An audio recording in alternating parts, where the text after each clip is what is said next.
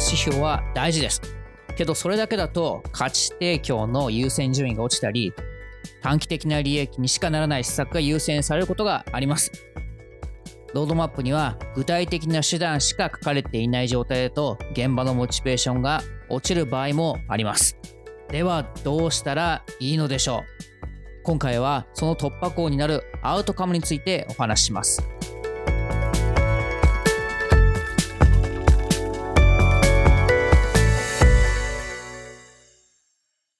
こんにちは。オートマジックポッドキャストのホストをしているデザイナーの長谷川康久です。デザイナーの皆さんはアウトカムという言葉を知っていますか？プロダクトマネージャーの書籍で見かける言葉なので聞いたことがある人はいると思います。すでにアウトカムの思考を活用してプロダクト開発をしている現場もあると思いますし、そういった現場で働いている方もいると思います。ただ、そもそもアウトカムとは何でしょう？デザイナーはどう活用すればいいでしょうか？アウトカムの定義は書籍とかでいろいろ説明されていて、中にはニュアンスが若干違うものはあったりはしますが、ここではですね、アウトカムはビジネスの結果に影響するユーザーの行動を指します。例えばショッピングサイトだと、売上というビジネスの結果に影響するユーザーの行動は何でしょうか？おそらく決済するになると思います。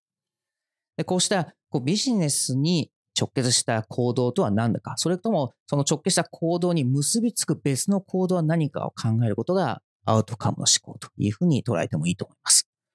では、ビジネスの結果というのは一体何でしょうか？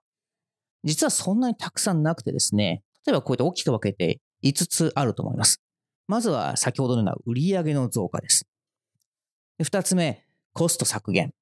3つ目、市場シェアの拡大。4つ目、1人当たりの売上増加。例えばですけど、1人当たり500円使っていると。そしたら、それが1000円になる、2000円になる。そういうふうになると、いいですよね。売上の増加につながります。そして最後に、これは、特に上場企業ですけど、シェアホルダーの価値向上です。まずはこの5つのうちどれなのかというところを理解し、そしてそれに結びつくユーザー行動というのは何かというのを考えると、少しアウトカムについて、少しだけ考えやすくなると思います。もちろん、これらに直結するユーザー行動を改善するだけでは何も変わらないことがあります。先ほども決済するというふうなことがユーザーの行動ですよねというふうな話はしましたが、その前段階に課題があるとしたら、それらを優先しなければいけないわけです。そこが難しいわけですよね。もしショッピングサイトをやっている方がいらっしゃったらですね、この決済をするというところだけを集中して物事をいろいろデザインとかしていれば、良くなるというわけじゃないですよね。そんなシンプルなことはないと思います。だからこそ難しいと思うんですよね。では、どういうふうにアウトカムを導けばいいのでしょうか。それをするための問いかけが3つのステップであります。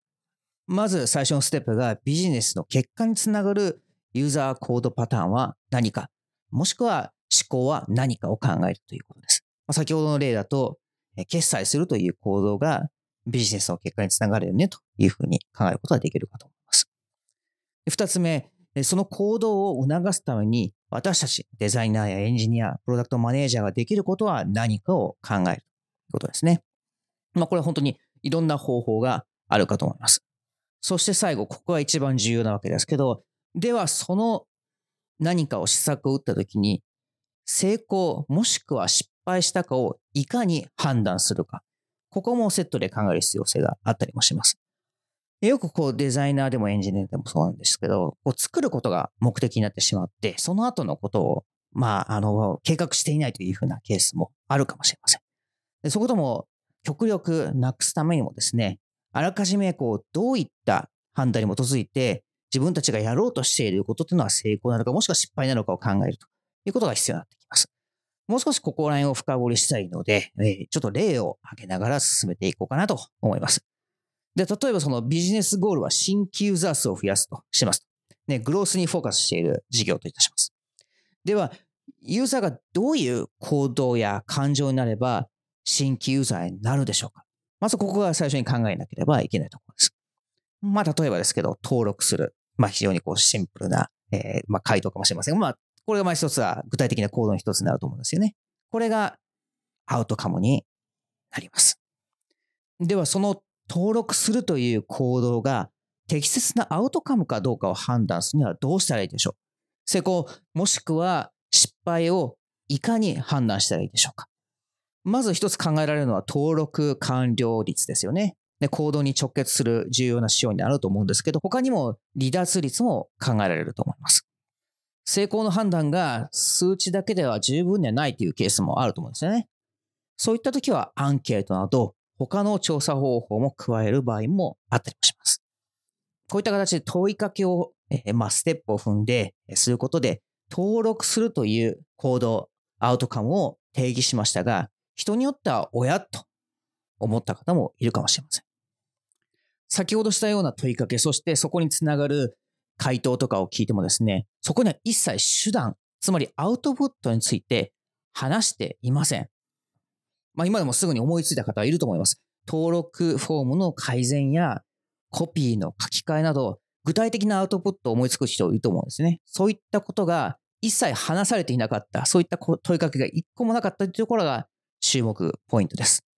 定義したアウトカムに対してデザイナーはもちろんプロダクトマネージャーやエンジニアが最適な手段を模索できるような余白を作っておくところが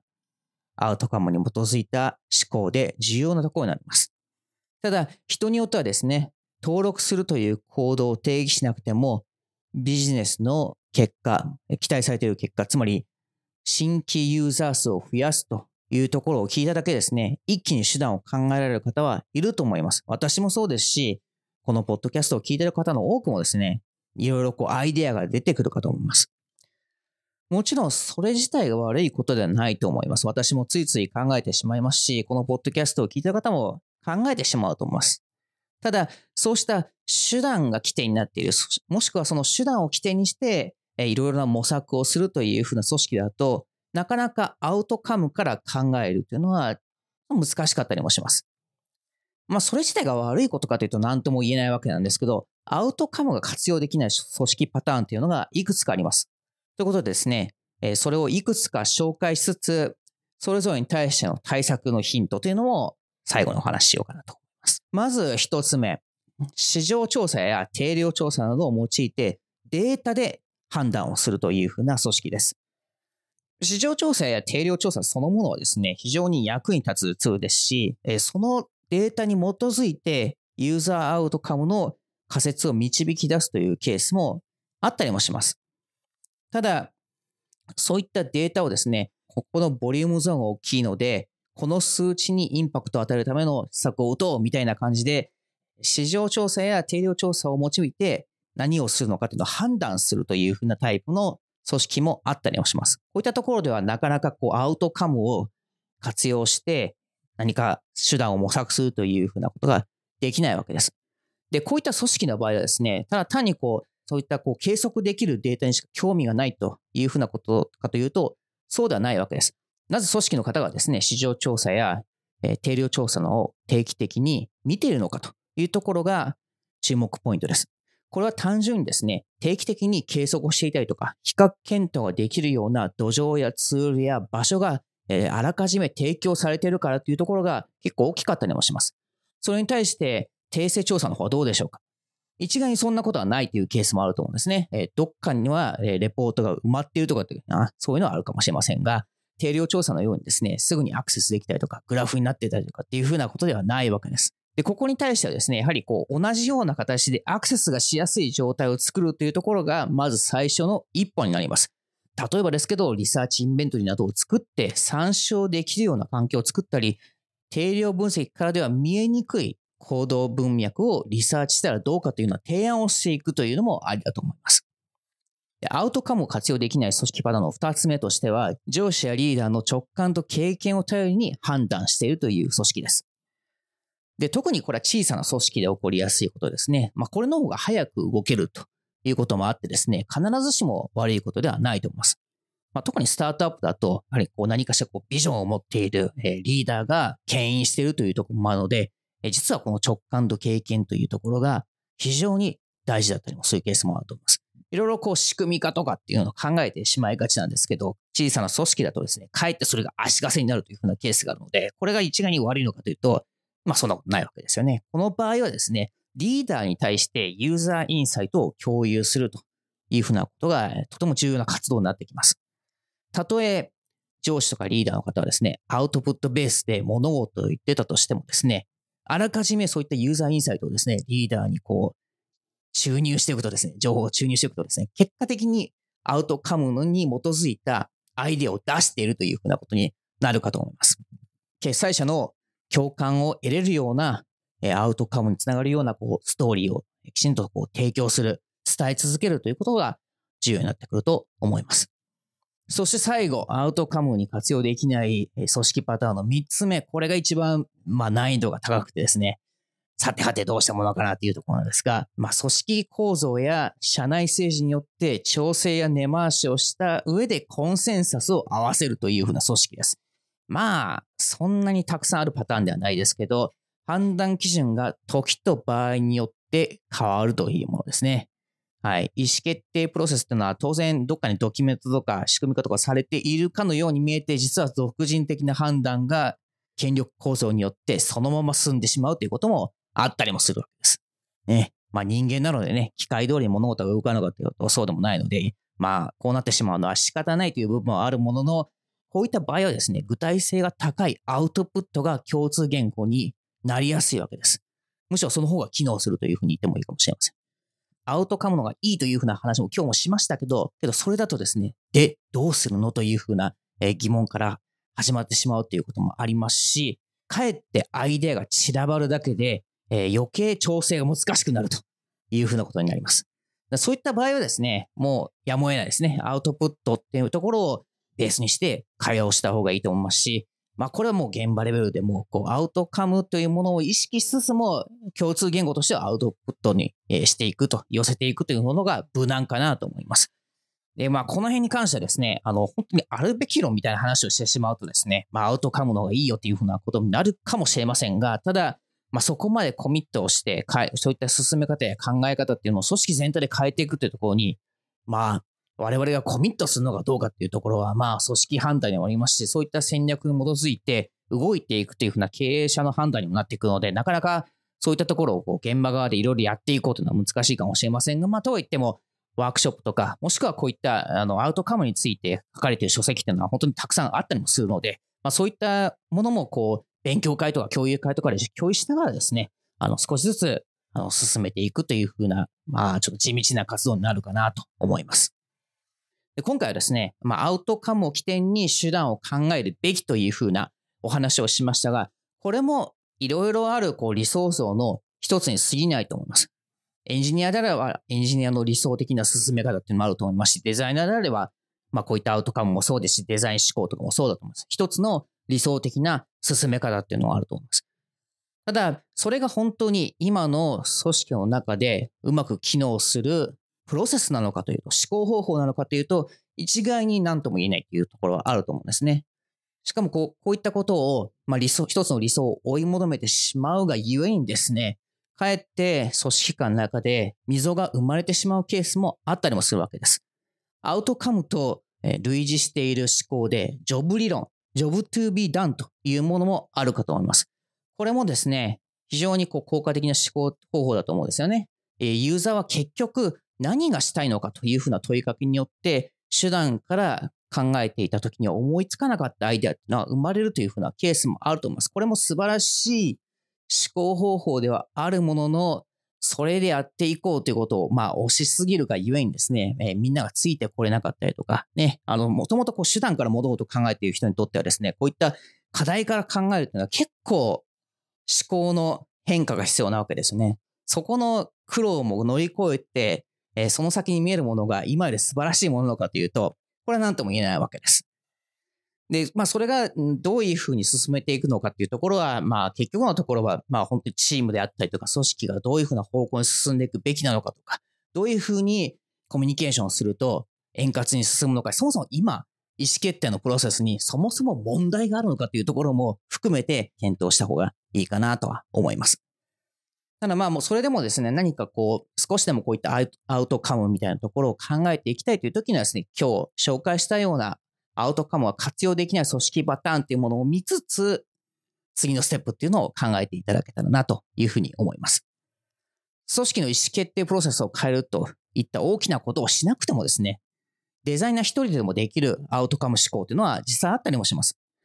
結局自分はデザイナーとして何のために作っているのかというアウトカムに基づいた問いかけが習慣化できるようになるとですね、どうやってステークホルダーにどんな形でデザインのプレゼンをすればいいのかっていうのが少し見えてくると思います。ね、こんな見た目とかあんな見た目っていうのは実はそんなに大きな話じゃないわけですよね。デザインを通してどのようなアウトカムを導き出したいのかっていうところ、そういったところを説明できるようになると伝わり方というのは大きく変わると思いますので、今日序盤の方で紹介した問いかけみたいなところもしながらですね、自分は何のためにデザインをしているのかっていうところを考えてみてください。で、今回のこの番組でですね、参考にした書籍とか記事っていうのは、この私のポッドキャストのウェブサイトの方からリンク貼っておきますので、聞いた後にぜひ参考に使ってください。あとですね、ユーザーに価値提供しているか判断するために、デザイン指標というものをですね、もう数年前からずっと記事とかワークショップとかでやってますけど、この周辺の話もですね、アウトカムと非常に関係している話題なので、そちらの方もリンク貼っておきますので、ぜひそちらも参照してください。今回のポッドキャストはアウトカムとデザインについて話しましたが、いかがだったでしょうか？質問や他に取り上げてほしいトピックがあれば、ソーシャルメディアでメッセージを送っていただくか、メール、automagic.podcast@gmail.com までお問い合わせください。ソーシャルメディアは X、Facebook、Instagram、スレッド、LinkedIn などなどで、YHASSY という ID をチェックしていただければ、何かしらのコンテンツを発信していますので、そこでメッセージを送っていただくか、ハッシュタグ、オートマジックで投稿してみてください。次回はですね、クリエイティブをテーマにお話しする予定です。人間のクリエイティブの歴史はですね、非常に長いわけなんですが、資本主義社会におけるクリエイティブというのはちょっとニュアンスとかですね、違ったりとか特殊な存在だったりもします。その辺についてお話ししようかなと思いますので、お楽しみに。で、他にもですね、例えばそのデザインのキャリアとか、あとはデザインプロセスに関する課題とかがあればですね、ちょっと相談がてらに何かメッセージを送っていただければ、それをネタにですね、お話ししますので、ぜひ声をかけてください。それではまた次回。Keep learning, keep leading.